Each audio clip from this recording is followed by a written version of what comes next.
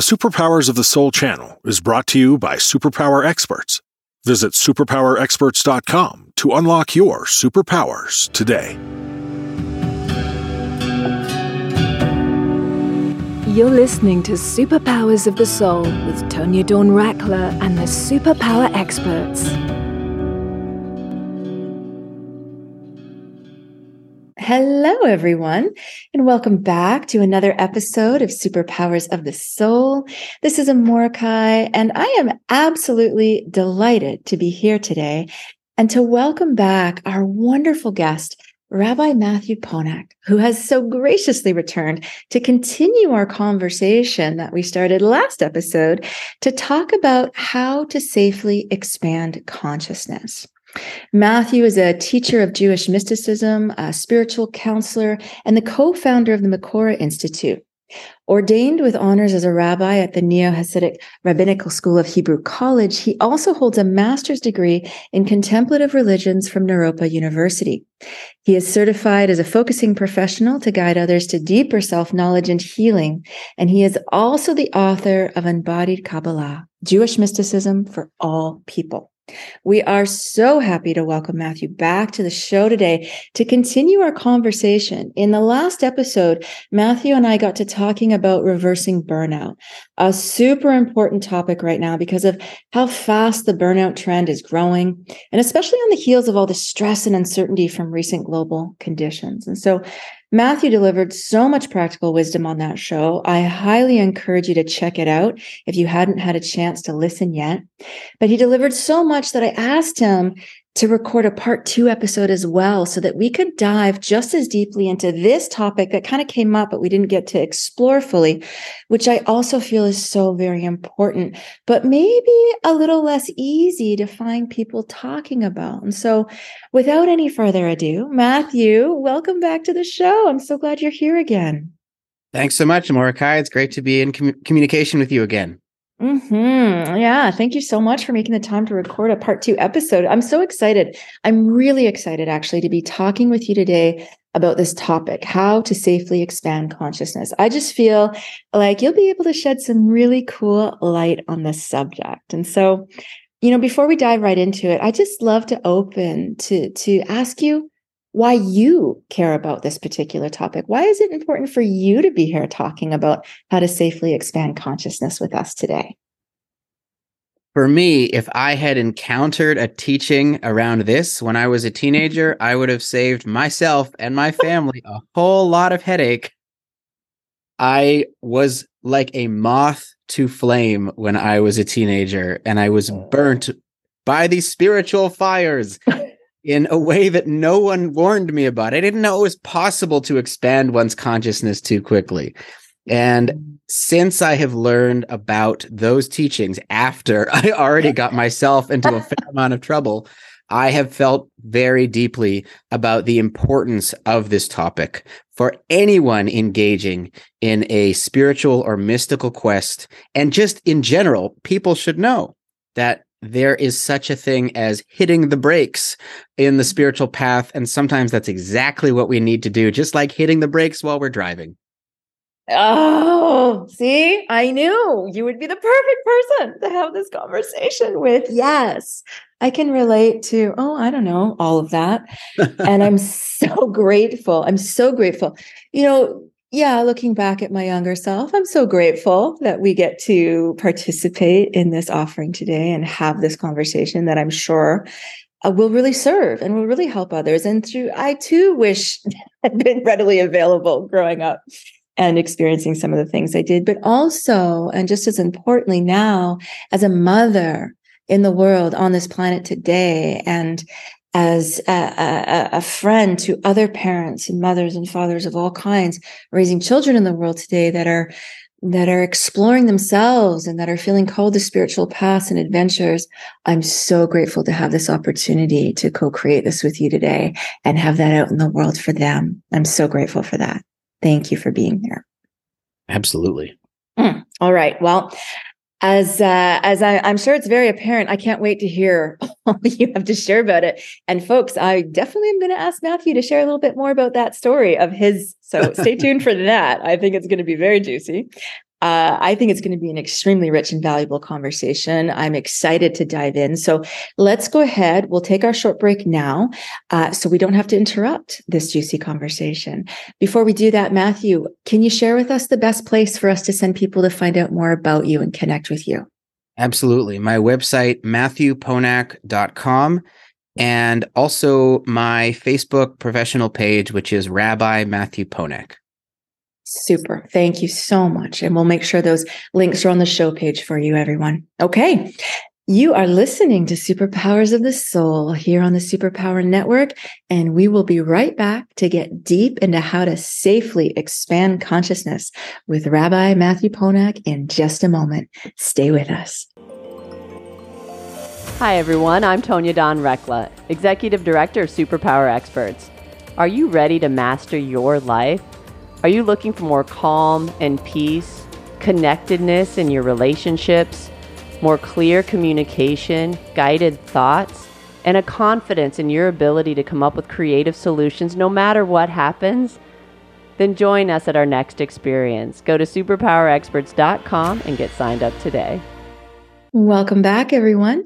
This is Amora Kai, and if you're just tuning in, today we are talking with Rabbi Matthew Ponak about how to safely expand consciousness.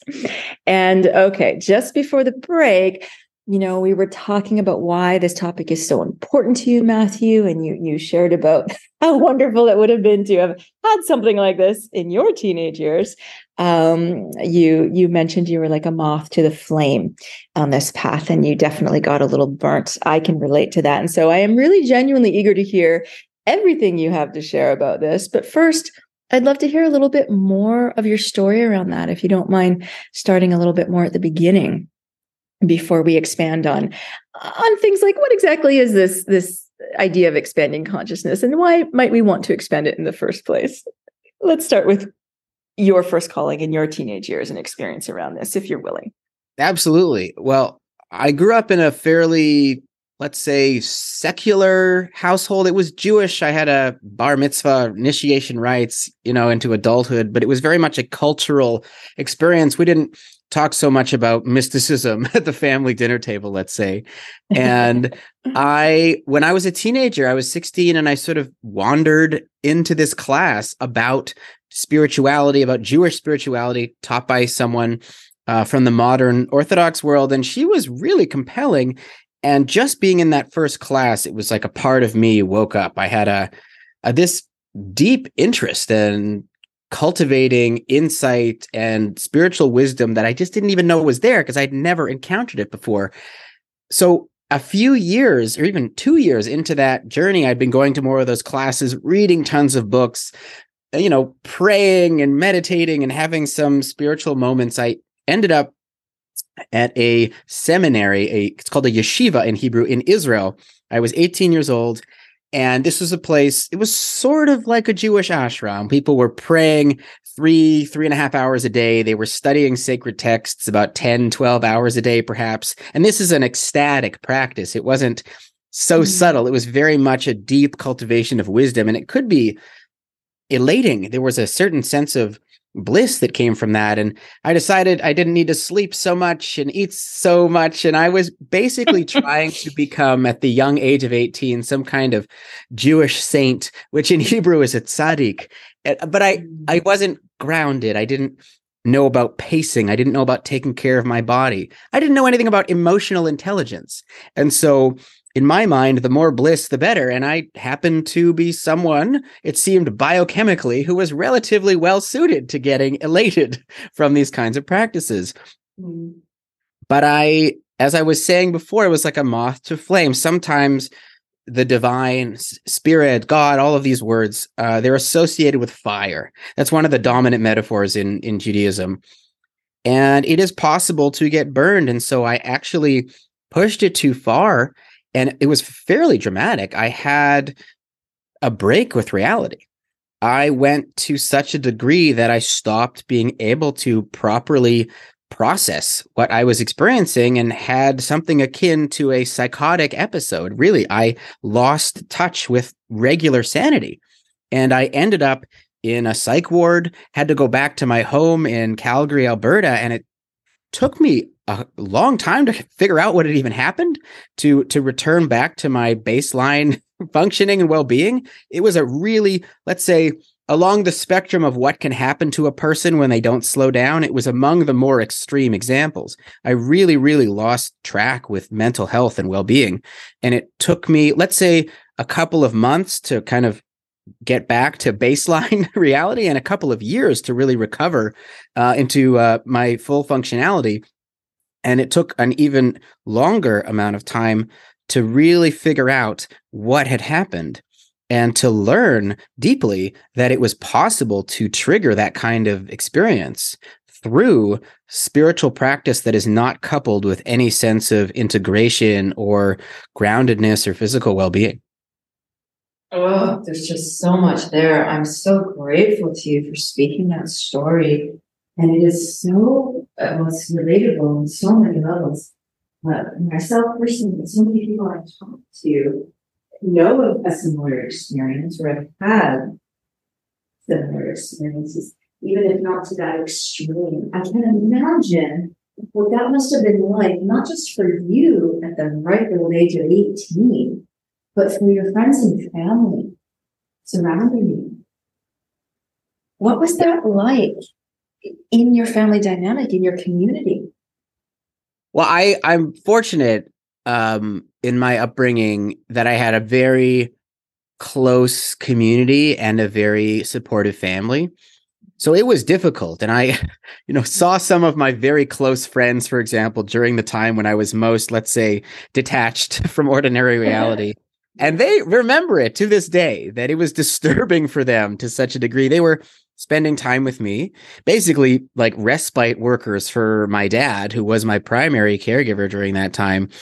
But it was rattling for them, and it was really hard on my father. And because of him and my brothers and my mother and my stepmother, I came through it. But they had to carry quite a weight during that time. So it still comes up in conversation from time to time, if you know what I mean. I obviously have moved on from that phase very well, and it was a hard time for a lot of them. And I am very grateful for all they put in to help me. And my hope is to help people and their families avoid this situation in the first place.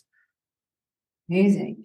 And were they able to talk to you in the language of spirituality and consciousness and things like that at this time? Like what was the main story of what they thought was happening surrounding you at this time? Or is that something you sort of came to a little bit later in hindsight? Or was it relevant at the time? Well, I would say that they were happy when I was really, really in the throes of it. They were happy if they could talk to me in the language of anything. Fair enough. I was in another world, hallucinations and delusions and all of that. Wow. And so they were happy if they could get me to go for a walk without me talking about some, other reality I was encountering in that moment and those kinds of things. But beyond that, there was more. I was really getting into the biomedical model, which I do have a lot of gratitude for. I'm not someone who believes it's one way or the other. I think that sometimes the psychiatry, the standard, if you will, of the medication and this cognitive behavioral therapy approaches can be exactly what a person needs in a certain phase. And I'm not opposed to that at all. But just to say, the first few years of me kind of interacting with this experience was very much in the biomedical model. There wasn't a spiritual component to it until I found a particular healer who introduced me to this very wise world of transpersonal psychology. It's a relatively newer branch of psychology, but it specializes in mysticism.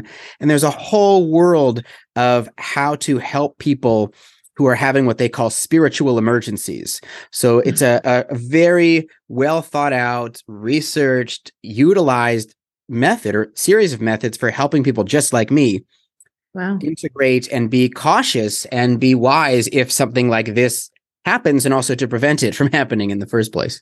Oh, I love this. So many places to go on. You have no idea. I'm so happy to have this conversation. I have spoken to so many people about this at various ages and stages of their lives. And to have a conversation that not just normalizes and offers hope, but seeks, to give wisdom so that people can recognize and go, oh, yeah, that's me. That's me. That's helpful. Okay. So looking back, well, there's a couple different places to go. I'll start here. What do you wish you had known back then that you feel in hindsight could have saved you some of that learning? What are the most important things that you really didn't know that in hindsight you wish you? I think the basics are, one, there's a time to stop a spiritual practice if it's leading to something that feels good. It sounds really counterintuitive, doesn't it? But I had to learn later, which really helped me going forward. But wow, okay, so I just spent an hour praying at this seminary, and now I'm having this experience like the divine is everywhere and at all moments. That's interesting. Wow, it was like a wonderful moment. Really, it lasted, let's say, half an hour of just God is interfacing with us at each moment, and I had this sense of bliss around me. So what I could have used in that moment was, fantastic. You should probably stop doing that practice for a while until you return to your baseline. That's a simple thing to be doing, but no one had told me that. And so I kept on going. There's a certain greed we can feel in spirituality. I want more and I want more. And especially when we're younger, it can be hard to even understand how long these processes really take. So there's a sense of urgency. So that's one. And another one is, how often, I wish someone had asked me, when you're trying to ascend this mystical ladder or attain this experience of oneness or bliss, are you doing it purely to know God, or are you doing it partly to avoid your emotions? And that would have really stunned me to hear at that age, but I had to learn later on that I had this whole emotional world that I didn't know how to deal with. Because I had never learned what it meant to just listen to my emotion and to let it, express itself, and it courses through you, and it tells you things, and it's helpful. But I had been spending more time playing video games and watching TV than I had been really understanding the depths of my own, let's say, teenage torments. And so I wish I had kind of understood that similarity there. And the last fundamental piece is, the more you take care of your body, the more likely you are to be able to handle these moments in the first place. So though you might have read in a book somewhere that if you want to be a tzaddik, a Jewish saint, this profound mystic, you have to not sleep much and not eat much, and don't do that. Because maybe one day you could do that, but you're definitely not ready, and maybe you never will be, and that's fine, because you have other responsibilities to your family, let's say, and the more you avoid physical health and risk this kind of negative experience, the more they're going to be picking up the pieces afterwards. Oh, so much goodness. I agree wholeheartedly with you, and most especially in the emotional. And I find that so often people, it's the hardest one for whatever reason, and it could just be current culture and societal norms that are prevalent in various parts of the world, that don't have a huge place for understanding or honoring or expressing, validating in different ways emotional energy. I think that for so many of us, there's a lot of story, there's a lot of shame, there's a lot of fear, there's a lot of repression and suppression that we've all learned in different ways growing up, over the past, let's say, 100 years or so. But that relationship, developing that level of emotional intelligence, the capacity to be in right relation with your ability to flow emotional energy, to read it, to understand the information of it, to allow it movement instead of blockage and suppression and fear running away from it.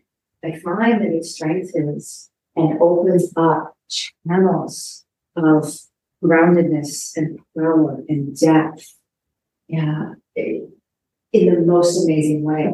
And that if we don't have that, exactly what you're talking about, has more of a chance to happen. Similarly, just like what you're saying about the physical world, I've known so many people that are trying to go so far in the mental, spiritual, and even emotional worlds, and they don't want to bring their physical body along. It's like their version of ascension means I get to get up out of this thing finally and sort of float away from it and leave all its heaviness and burden and mundaneness behind.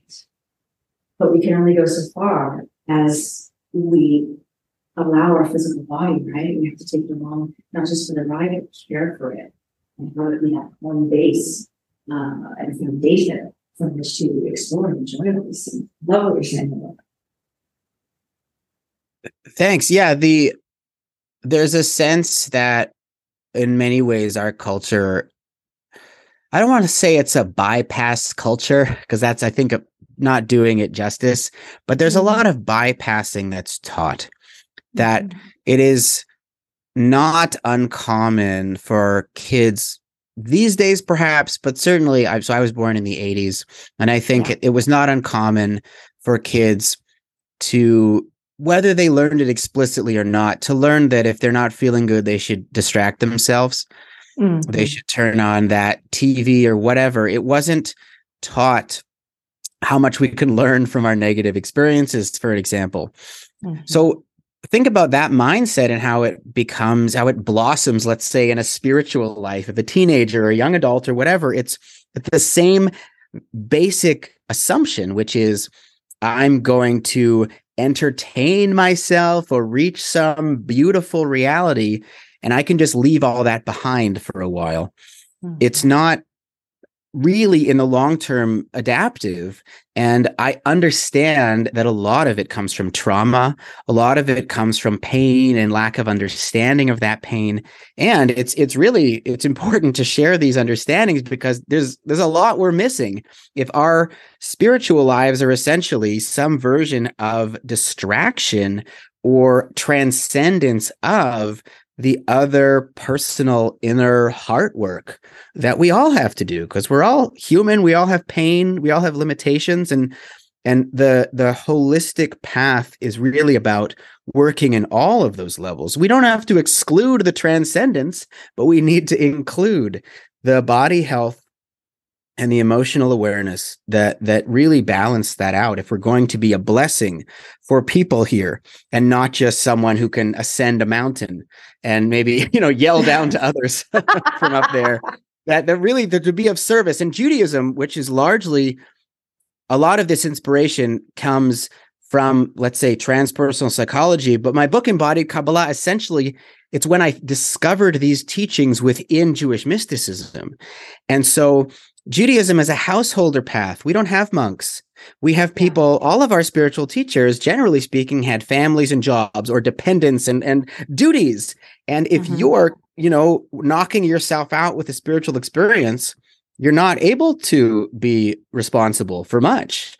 And so there's a lot of teachings about how to be a holy householder, how to be a bridge between the beyond and the everyday. And that's what a lot of this comes down to. I love that. Many, many, many years ago, so many years ago, oh my goodness, decades ago, I trained in yoga for many years to be a teacher, trainer, and a meditation teacher. We were encouraged to explore all kinds of lineages. And one of the paths at the time, I was really dedicated to having a family one day. I knew myself to be a mother and a householder and part of a family, and certainly married. And I was in the beginnings of that. And when I was reading so much spiritual texts and across many traditions, and noticing this theme of up the mountain I go, and in the cave I go, and alone I go, and withdrawing from the world I go to achieve these states, the one that stood out for me at the time was Kundalini yoga, only because it was known as a very simple thing, householder yoga. And it was for everybody. And it was for those leading families and those holding down jobs and those holding the responsibilities of the world and bringing sort of that idea of the mountain down to the home. And I loved that. I loved it. For everything we're talking about here today, it really resonated with me. So I'd love to circle back and just talk about, foundationally speaking, just help define some terms here for the audience, just for our purposes today. What do we mean when we say consciousness? And what do we mean when we say, expanding consciousness in the first place? What does that mean to you?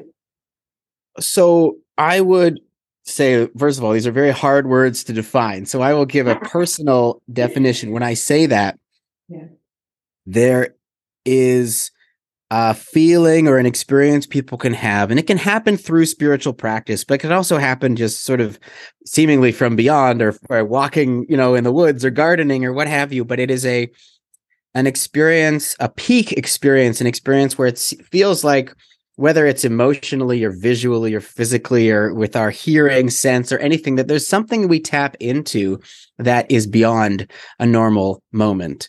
And it can really come in almost limitless forms, but it's the idea that our normal awareness that most of us are walking through the world with is just a part of our potential to experience the world. And so a mystic, in that sense, is someone who intentionally cultivates opening up their awareness to more expanded perspectives or more expanded experiences. And so in a sense, the idea of expanded consciousness is a synonym for spirituality. The spiritual path is about, and whether that's inner awareness or whether that's awareness of, let's say, different layers of reality you might talk about in a tradition like Kabbalah, it's about moving beyond and seeing beyond, and in Jewish mysticism, integrating and living beyond where we currently are. I love it. All right. Beautiful. And I know you've given us so much already. I mean, those pathways for traveling safely, imply that there are many ways to not travel safely. Yes. I love how you've already touched on so much, especially the mental health required, the emotional intelligence, the support, and also the physical health and groundedness. And you touched on something about time. And I think that's worth talking about just a little bit more, because I know that my sense of time, certainly, as has most people's that I've spoken with over the years, it simply changes over the years, doesn't it? And when we're young, it feels like now is forever, right? And nothing is temporary and everything is permanent. And there's this sense of urgency and there's a sense of impatience a lot of the time. And sort of as we traverse, I've noticed that it feels like it could be lifetimes, and I could sit for a long time, and I can handle these waves a little bit more. But for someone who's in that younger sect, regardless of their age, maybe it's happening at 17 or 70, that's fair. But these different experiences of time, can you speak to how to work with time safely on this road, how we can start to think about it and perceive it, regardless of where we currently actually are? Well, here's a perspective that might be challenging for some people, depending on how they understand ideas like enlightenment. But what I'm going to share right now isn't about how we judge time. It's really about how we judge the goal and what we're moving towards in the first place. And that perspective is there's no end to the spiritual journey. And we can always grow more. We can always integrate more. We can always refine ourselves. We can always perceive more.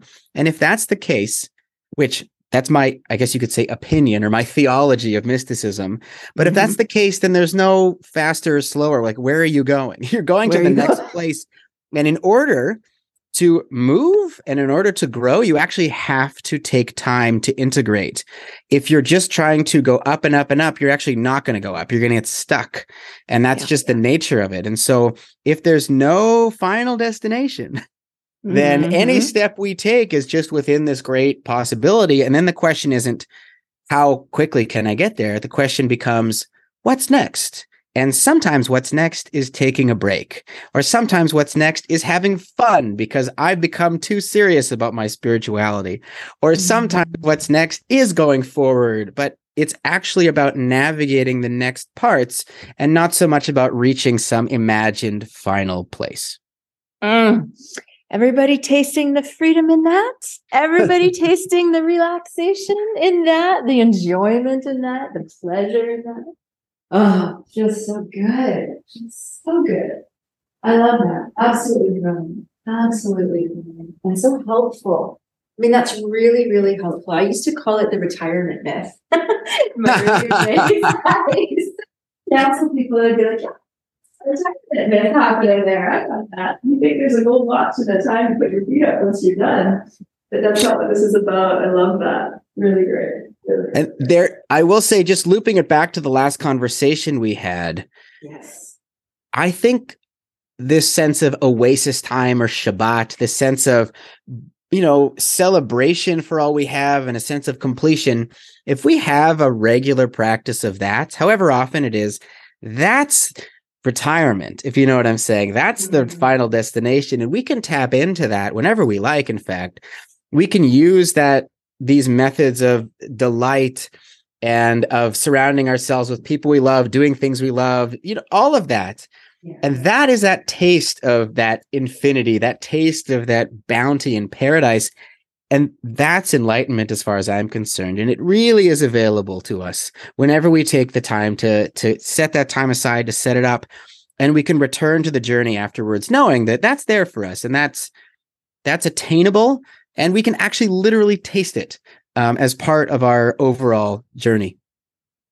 Yes. Yes. I love that part about what you have to share, because sometimes I wonder what we think about that rest. So much of us, I find sometimes it's very confused, the idea between rest, deep rest, and entertainment, very different things.